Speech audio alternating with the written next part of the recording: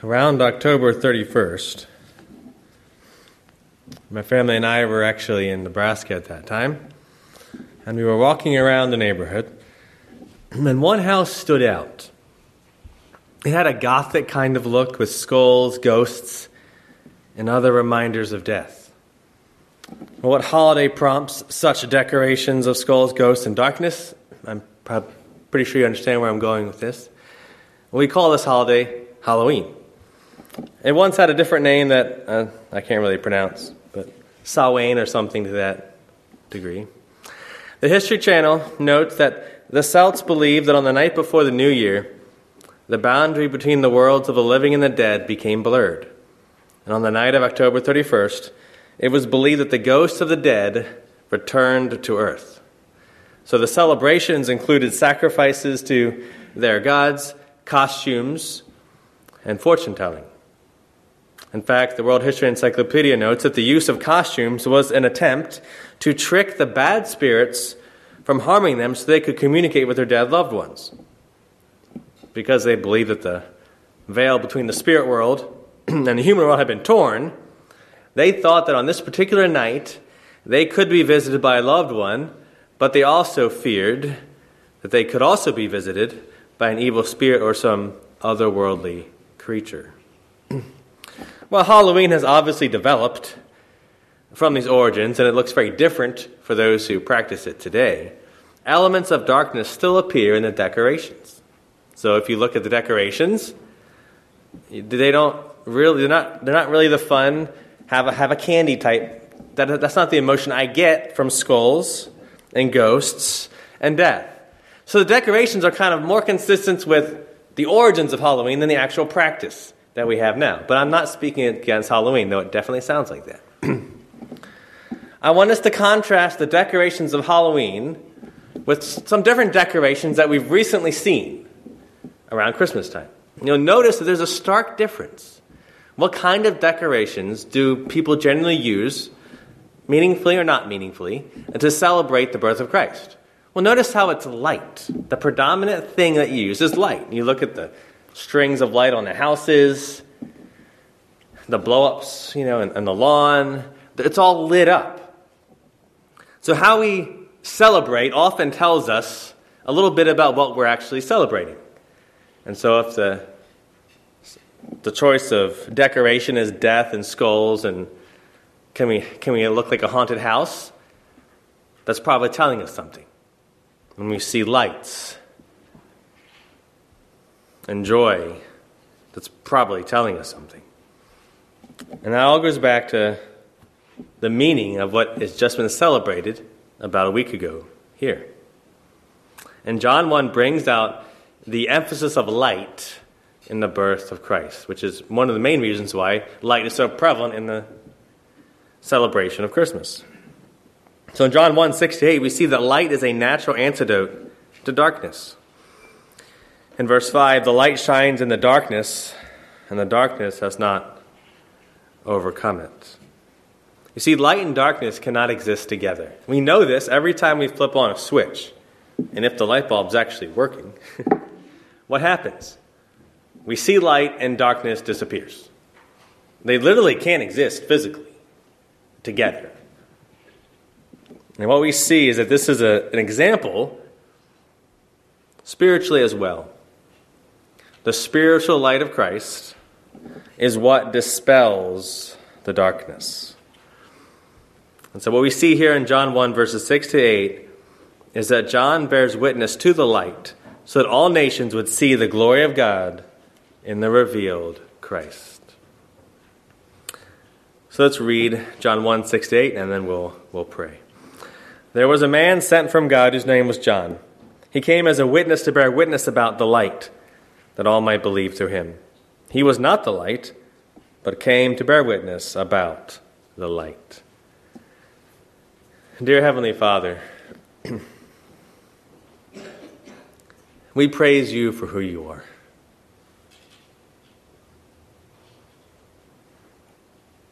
We praise you that you have sent us light in the form of our Savior, Jesus Christ. And we ask that as we consider your word this morning, may you give us hearts to hear about this light. I ask that you be with my voice and my heart, that I will speak only that which is right and true. And we ask, Spirit of God, that you would grow us this morning to the proclamation of your word. In Jesus' name we pray. Amen. We see here in these verses a predominant theme of witness. If you noticed, that word is used 3 times. John came as a witness to bear witness about the light. Then again, he came to bear witness about the light. So we see that John is being presented as this witness to the light that has come. This could be a little bit confusing because John is talking about John. We know John, the writer of the Gospel of John, a close disciple of Jesus, one of the inner 3. He's writing about another John, here in verse 6, who we know as John the Baptist. That becomes very clear if you read verses 19 to 34. It actually says that it is John the Baptist who he's referring to. But it's interesting that as we think about John the Baptist as the witness, the passage later on also refers to the Old Testament to help us understand the meaning of John the Baptist and what kind of witness John the Baptist is. So in Isaiah 40, verses 3 to 5, which was helpfully read in the service, you noted that there was this voice, right, in Isaiah 40, 3 to 5. A voice cries, "In the wilderness prepare the way of the Lord, make straight in the desert a highway for our God." And later on in verse 5, "And the glory of the Lord shall be revealed, and all flesh shall see it together, for the mouth of the Lord has spoken." So the Old Testament here in Isaiah is prophesying that there will be a voice that will come. Somebody will come with a certain message. Will come proclaiming the way of the Lord.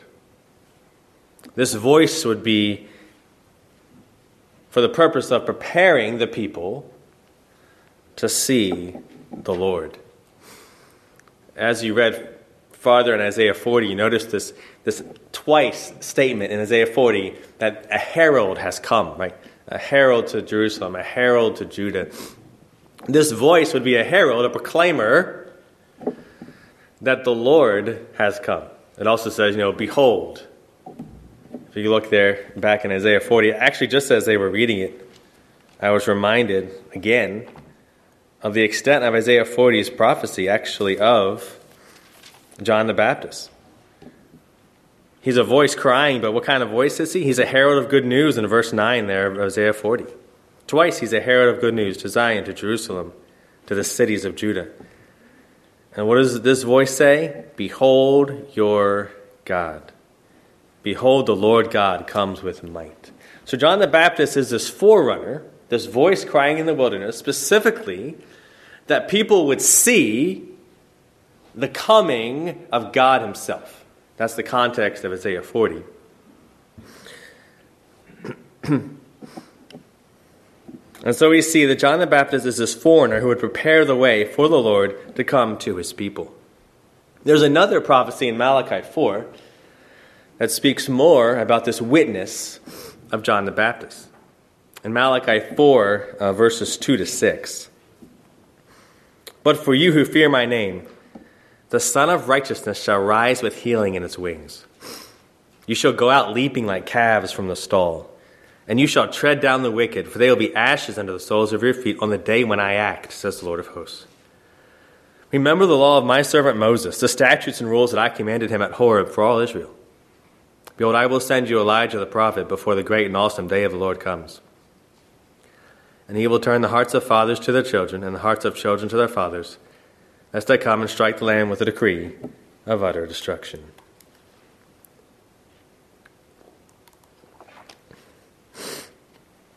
This is another common prophecy that's linked to John the Baptist in other passages. And here this forerunner is not only this one who will prepare the way for the Lord God himself to come and visit his people, but he's also going to come in this description as the Son of Righteousness who will rise with healing in its wings. That's another reference to light, right? The sun, obviously, is the biggest reason that we have light in this world. It's the source of light. It's what lightens everything around us. And so by referring to the one who will come as the Son of Righteousness, we have more explanation of what this light will actually do. It's a light that will bring righteousness. And so the question is, well, why is the light needed to bring righteousness? And we know that reason goes back to Genesis 1-3. God creates this good world, right? This perfect world. He's given man everything he needs. He creates Adam. He creates Eve. He brings them together in the garden.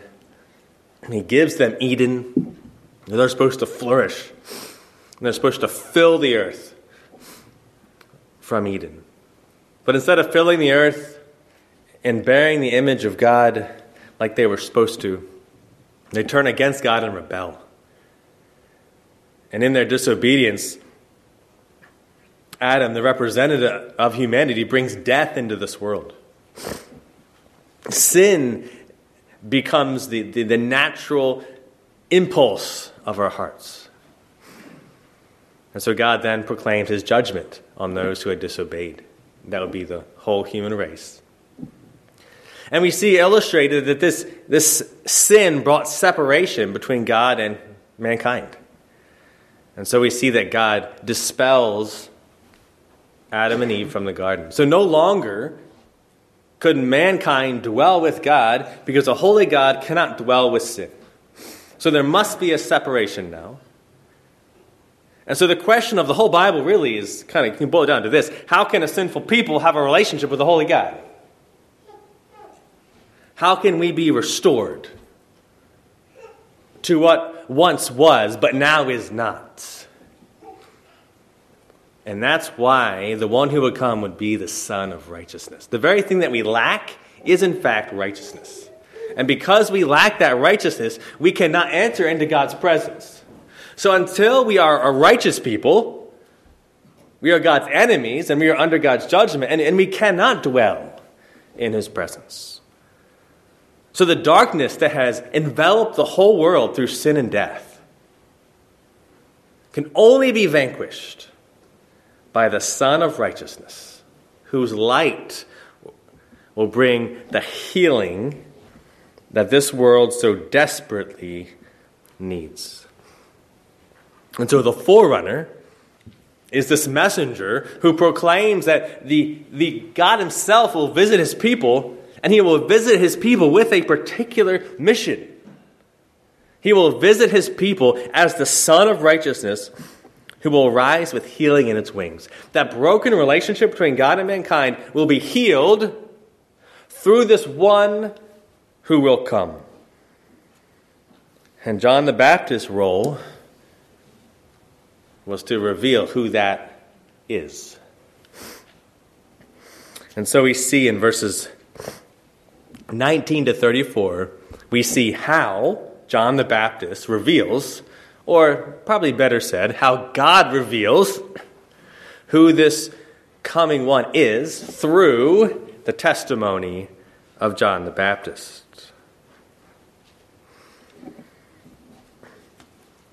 We're going to see this in three key ways. I think that here, John the Baptist's proclamation of who Christ is directly connected to three specific offices in the Old Testament. That of prophet, priest, and king. So if you look at verse 19 here in John 1, helpfully, and this is the testimony of John. So if you're wondering what is John's witness, what is John's testimony, we thankfully have a very direct answer right here in the text. This is the testimony of John.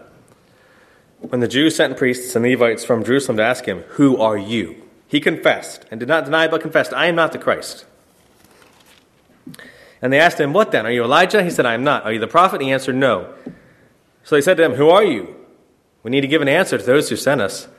What do you say about yourself?" He said, "I am the voice of one crying out in the wilderness, 'Make straight the way of the Lord,' as the prophet Isaiah said." So there's some confusion about who John the Baptist is, right? People have very different ideas, and they're trying to get a thumb on who exactly is this guy, John the Baptist. Why is he in the wilderness, baptizing people, proclaiming a message of repentance for the forgiveness of sins? If you read the other accounts of John the Baptist's proclamation, he's not particularly nice to the Pharisees. He's got some pretty harsh criticism of the Pharisees and the scribes and their religious leaders. And so it creates a bit of a stir. And so people, specifically the ones he's criticizing, they want to know, basically, what's the basis of your criticism? Who are you, and what authority do you have to bring these criticisms or proclaim this message of repentance and forgiveness of sins? And possibly, and it seems like, based on their questions, that maybe he seems a little bit like the one who was supposed to come from the Old Testament prophecies. Because they specifically ask him, right? Who he is. And the first thing John says is, "I'm not the Christ." So there seemed to be some idea there. Why would he say that? And why would he just volunteer this idea, "I'm not the Christ," if he didn't think that there was possibly something maybe stirring and people may be getting this idea that maybe he's the one who will come? Because remember, here in the chronology of events, John the Baptist bursts on the scene. And for 400 years, they've not seen a prophet. Right? For 400 years, they've heard nothing from God. Around 400 years. The end of the Old Testament, which in the Hebrew order ends with 2 Chronicles. So the last thing they would have read is the end of 2 Chronicles. And if you've read the end of 2 Chronicles recently, it's pretty bleak. Right? Chapter 36 of 2 Chronicles ends with the destruction of Jerusalem, the exile of God's people, seemingly, again, repeating what happened in Eden. God's people break God's covenant, the relationship is broken, and God is exiling them from his presence yet again. But at the very end of 2 Chronicles 36, we have this proclamation of Cyrus, right? Sending the people back. And so we get this picture of restoration. Everyone in Israel knows that the meager trickling of people back to Jerusalem does not fulfill the prophecies, the magnificent prophecies of God restoring his people. They knew that this wasn't it. This was a foretaste. This was God signaling that there will be a restoration, that God has not neglected his people forever. But yet God waits 400 years. And the 400 years is a fairly significant amount of time, is it not? It's more than 4 times most people's lifespan. So over 4 generations have come and gone, and they've heard nothing from God. And all they have is the end of 2 Chronicles 36. So they're clinging to this. There's going to be a restoration. They're looking at these prophecies. There's going to be this one who's going to come. There's going to be redemption. There's going to be restoration. But they've heard nothing for this length of time. And so John the Baptist just burst on the scene with this message of repentance for forgiveness of sins. And you can imagine that creates a stir. Because now there's a prophet. And they're aware of the prophecies because they ask him, "Are you Elijah, the one who's to come before the Lord comes?" And interestingly, John the Baptist denies he's Elijah, but Jesus himself later will actually say that John the Baptist is Elijah. So it appears that John the Baptist himself doesn't even know possibly the fullest extent of his witness. But he does recognize that he is the one of Isaiah 40. Right? That's pretty clear. He recognizes that he's the one who will prepare the way for the coming of the Lord. But as was read in the scripture reading, remember that John the Baptist recognizes that the one who will come is greater, right? He's not even worthy to untie the sandals of the one who will come. So John the Baptist is portraying the one who's going to come as a greater prophet. Not like him, a greater prophet. We see this in John 1:1 too, right? In the beginning was the Word, and the Word was with God, and the Word was God. The prophets were the ones who brought the Word of God to the people. Remember in the Old Testament? The prophet would hear a message from God and would bring that message to God's people. Well, Jesus is a greater prophet because he doesn't have to wait to hear a message from God. He is the message, right? He's greater because he doesn't merely talk about what God has said, but he himself is the walking Word, and he directly communicates God's Word to God's people.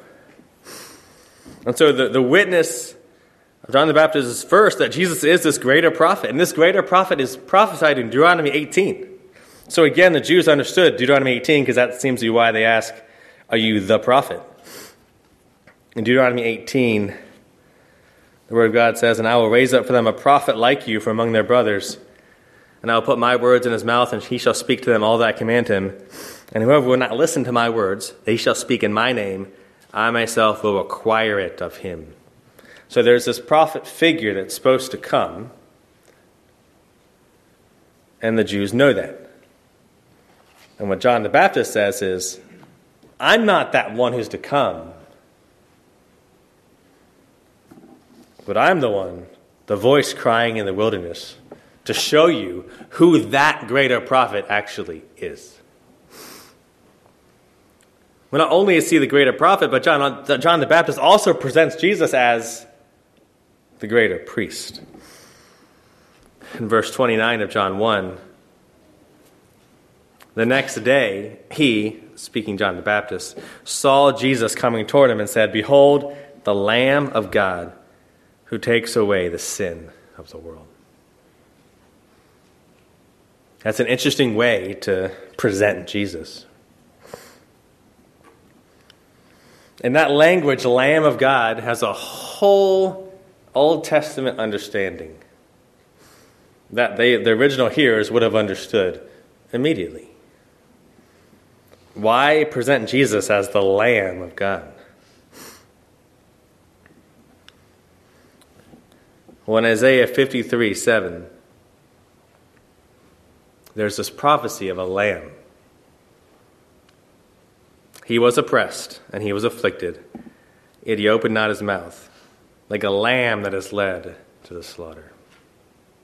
So Isaiah in chapter 53 had already prophesied that somebody will come, and he will come like a lamb that is led to the slaughter. But Isaiah 53 also has a bigger background.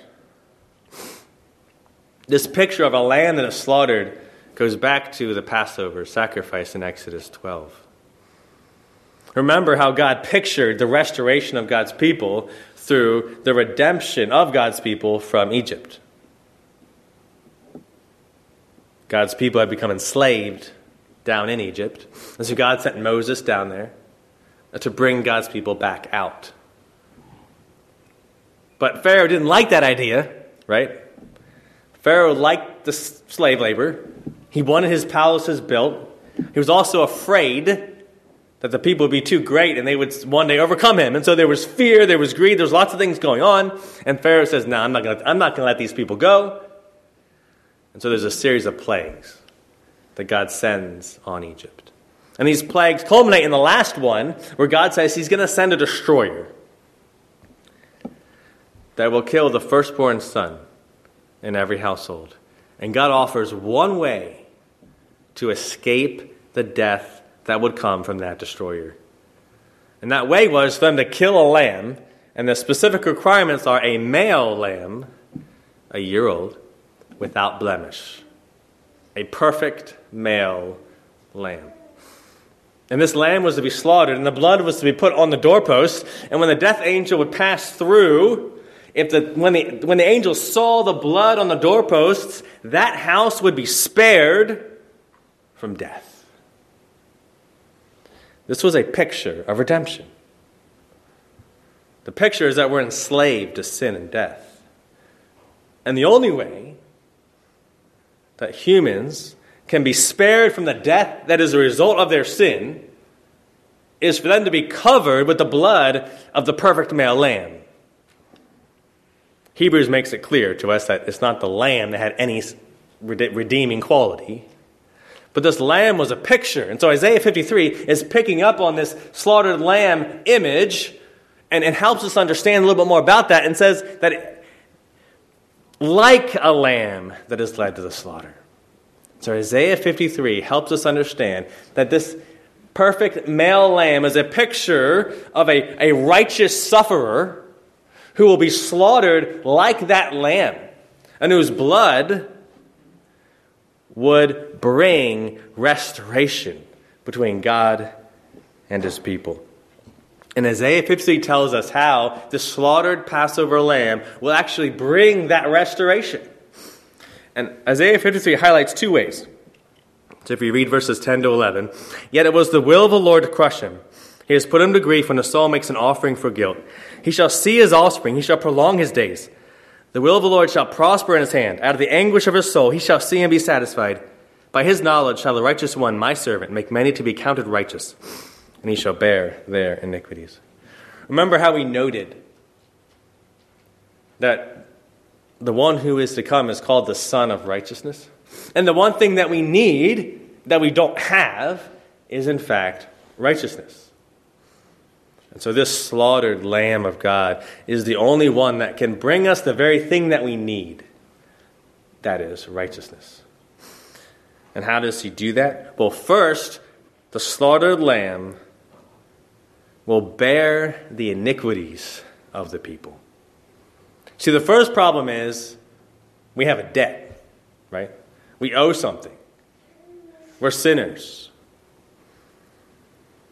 But we can't pay that debt. We can't do enough good things to counteract all the sinful things that we've already done. If we were to look at this as a ledger, and we were to put our good works and our bad works on a scale, we're never going to even break even. In fact, elsewhere in Isaiah, the things that we think are righteous, what does God call? Filthy rags. So even the very things that we think, oh, that's in the righteous column, God has already explained to us, those are all filthy. Those aren't actually even righteous. So the problem is we've accrued such a great debt that we can never pay off. And that debt first has to be paid, or there can be no relationship. Once again, the holy God cannot dwell with the sinful people. The sin must be taken care of. And so that is why the Son of Righteousness comes to pay the debt that sinners could never pay themselves. But it doesn't stop there. The second thing this righteous sufferer will do is he will credit the people with righteousness. And so this is accounting language, the idea of credit. If you go to your bank account, you're going to have two columns. I'm not talking about credit cards and debit cards, so don't get confused. But if you go to your bank account, you'll see you have debit or credit. And the debit is what you owe. That's the one we don't like to see. And the credit is what you actually have. And the picture is, we got a lot of debit over here. We got a lot of debt. And Christ takes that debt on himself when he dies. And he replaces the debt with a credit of his righteousness. And so the Son of Righteousness rises with healing in its wings by taking that debt on himself and replacing it with the very righteousness that he alone can earn. That's how the holy God can dwell with people once again. Because those people aren't sinful anymore. They've been given a credit of righteousness. Their sin has been removed. In terms of their standing with God. For clarification, we recognize that we're still sinners, even after Christ's death. But the difference is that sin has been paid for. and we stand before God, not in our sins, but robed in the righteousness of Christ. And so Christ is the slaughtered lamb who takes away the sin of the world. And then finally, Christ is also the greater king. And throughout the Old Testament, there's quite an emphasis on this king who will come.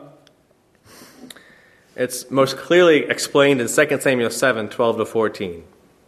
When your days are fulfilled and you lie down with your fathers, I will raise up your offspring after you, who shall come from your body, and I will establish his kingdom. He shall build a house for my name, and I will establish the throne of his kingdom forever.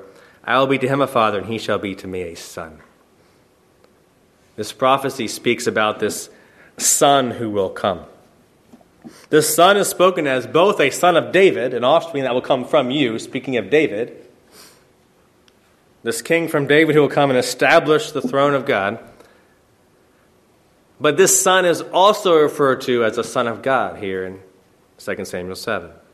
The I is God speaking. So God is saying, I, God, will be to him, this son of David, a father, and he, this son of David, shall be to me a son. So the son of David is both a human born through the line of David and the Son of God. And this is a reference to Christ, and we see this here in John 1. If you look there in verse 33, we'll start in verse 32. And John bore witness, I saw the Spirit descend from heaven like a dove, and it remained on him. I myself did not know him, but he was sent to me. But he who sent me to baptize with water said to me, he on whom you see the Spirit descend and remain, this is he who baptizes with the Holy Spirit. And I have seen and have borne witness that this is the Son of God. So John explains Jesus as a greater prophet than he is the greater prophet of Deuteronomy 18. As the greater priest, specifically in the fact that he is the Lamb of God. He's the offering, the sacrifice that would take sin. And he's the greater king, the Son of David, the Son of God. He's the one who will restore the relationship between God and sinners. He's the one who will establish the kingdom of God. So if we bring all this together, here's my summary statement of the witness of John the Baptist. Here's John's witness. That Christ is the Son of righteousness, who offered himself as the slaughtered Lamb of God to pay the sin debt, and rose as the Davidic king to credit sinners with righteousness, so that through faith the light of God shines in the darkness of their hearts to heal the broken relationship between God and sinners. This is the message of John the Baptist. And notice that this message of John the Baptist, this witness of John, has a particular purpose. In verse 7 of John 1, he came as a witness to bear witness about the light, that all might believe through him. You see, this isn't just really cool knowledge. This isn't like, wow, I saw something new. And I think it's exciting, don't get me wrong. I think it's very exciting how we see Christ in the pages of the Old Testament. But the point of it is not just we've gained new knowledge or we've seen something that we haven't seen before. The point of seeing Christ is that it would prompt faith in Christ. The point is not that we grow in mere knowledge, but that this knowledge that we gain drives us to see Christ more fully, and either gives or grows faith depending on where you are. This is the message really of the whole book of John and the whole Bible. If you turn to John 20, at the end of the book, John circles back with a very similar statement. But these are written so that you might believe that Jesus is the Christ, the Son of God, and that by believing you may have life in his name. The life was, in him was life, and the life was the light of men, right? John 1. So the book of John is really bookended by these two ideas. Jesus is the light. And because Jesus is the light, the Son of Righteousness. We must believe in him to have life. Beyond believing that truth, there's a corollary command given as well. That as John the Baptist was a witness to who Christ is, so we are too. In John 20:21, again, circling back to the end of the book, Jesus tells his followers, "As the Father has sent me, even so I am sending you." You see, I don't think we should look at John the Baptist's witness and be like, that was the John the Baptist thing. Obviously, there are some things that are particular to John the Baptist. We're not part of the means of revealing Christ for the first time, right? John the Baptist fulfilled a very specific picture, being that Elijah who is to come, that one who will in fact present Christ to the nations. But we stand after the cross, after the birth of Christ. And our witness is a witness of looking back on what Christ has done and on who Christ is. And that concept of being a witness is really throughout the Bible. At the end of Luke 24, Jesus actually says in verse 45, "Thus it is written that the Christ should suffer and on the third day rise from the dead, and that repentance for the forgiveness of sins should be proclaimed in his name to all nations, beginning from Jerusalem. You are witnesses of these things." So John the Baptist is obviously a witness, a forerunner of who Christ is. And God uses the witness of John the Baptist to proclaim and reveal who Christ is. And that concept of being a witness is continued. And it's applied directly by Jesus to us who come after. And we have been sent. We're not passive. We've been sent with this very same message, repentance for the forgiveness of sins. We should go about in the way of John the Baptist, proclaiming Jesus as the greater prophet, the greater priest, and the greater king, as the only one who can restore sinners to a relationship with the holy God through the sacrifice of Jesus Christ. So as we think about these, we'll close with 3 implications of what this means for us. One is, because the witness of Christ has been recorded, we don't need to add to the testimony of Scripture. One of the beautiful things about the Bible is that we don't have to wait for a revelation from God to know what to speak. Right? In the Old Testament, they had to wait until it was recorded. But the whole Bible hadn't been written, and so they would get pieces of the Bible, and they get another piece. They have to wait, hundreds of years, get another piece, and eventually the whole word is written, and they can read it. We live in a time where we've been given the full revelation of Christ. We're not waiting for more revelation to come to us. We don't need to add to it, and we should not add to it, and we shouldn't take away from it. We've been given the message, and it's in 66 books. Scripture is sufficient testimony to the truth of what the Word communicates. We have the Word, we have the truth. And one of the things that is easy to do, it's easy to forget that and to focus on the parts of the Bible that we like better, right? I think we're all kind of guilty of doing this from time to time. There are some portions that are easier for us, that for some reason maybe appeal to us, and there can be an emphasis to really focus on that. So maybe you've come across something like this before.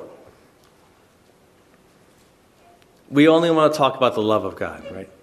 God loves people, and that's a true statement, but some take it to an extreme. That's all some want to talk about, is they want to talk about how God loves everybody, and they're gonna form a whole theology around God's love.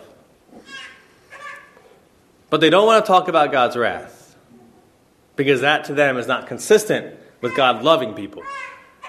So we have to not think about the angry God of the Old Testament. We want the nice Jesus of the New Testament. Have you heard things like that before? We just want to focus on the positive statements, and we want to get rid of the negativity and the things that are kind of hard for us to hear. We don't want to hear that. We just want to hear how God loves everybody and cares for everybody. And if we emphasize that, we're going to get along better. It sounds great, but the problem is it's not what the Bible says. The Bible presents both the love of God and the wrath of God. And if we're going to really understand who Jesus is, he's the one who saves people, and he's also the one who sends people to hell. Who speaks of hell more often than anybody else in the Bible? Jesus. And so you see, if we take just one thing and make that the thing that we only want to see, we've not really proclaimed the true message. We've made a message that appeals to us, but the kind of witness we're supposed to be is the witness that presents the whole truth. The whole truth of who Christ is and what he has done.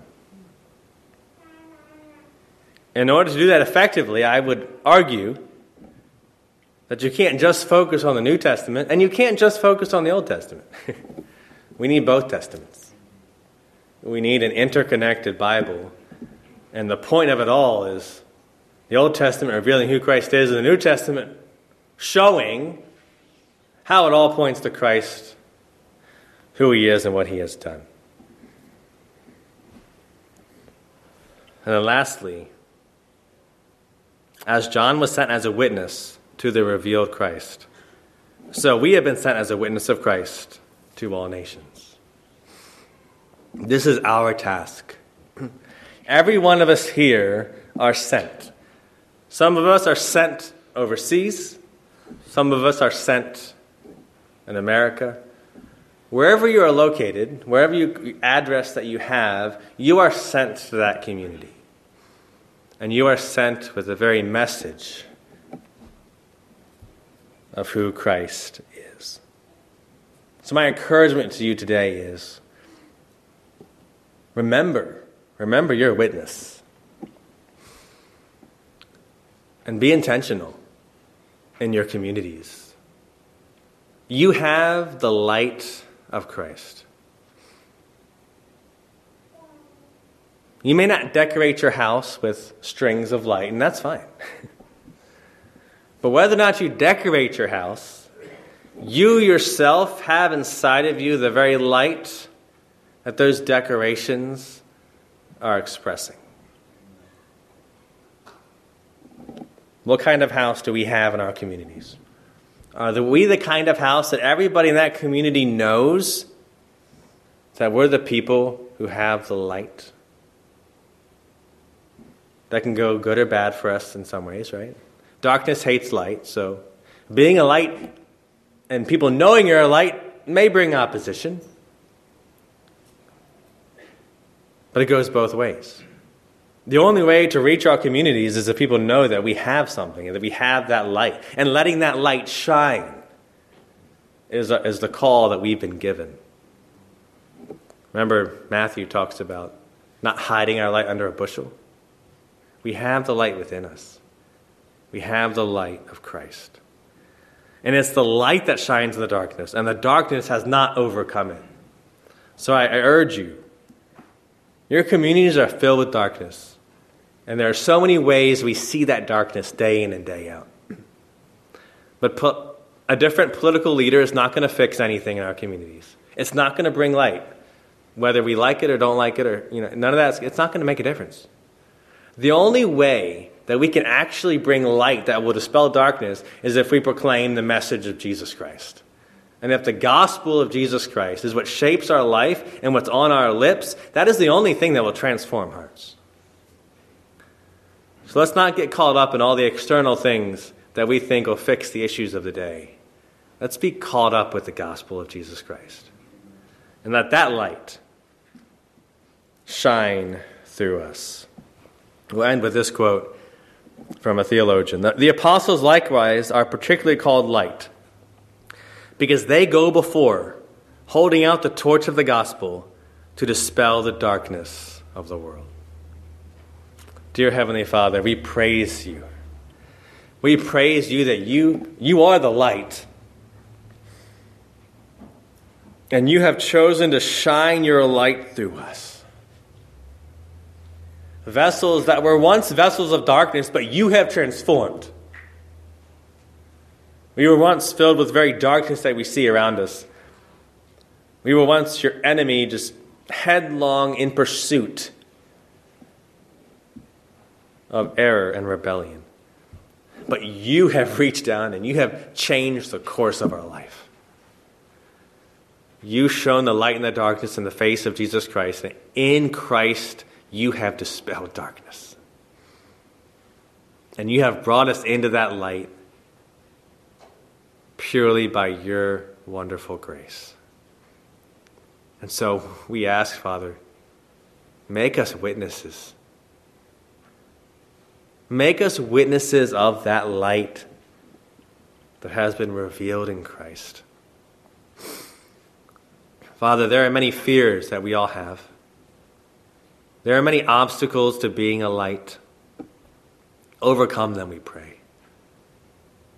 Take away our fear and give us courage. Give us courage to speak boldly about how you have changed us. To speak boldly about Christ as the slaughtered Passover lamb. We long to see our neighborhoods filled with those who worship you. We long to see the light of your gospel so transform the houses of our communities that the symbols of death and darkness are burned. They're cast off. And in the place of the symbols of death, we see images of light. This is your work. Send us into our communities, we pray. Embolden our witness for the sake of your great name. It's through Jesus, our priest, our prophet, our king, we pray. Amen.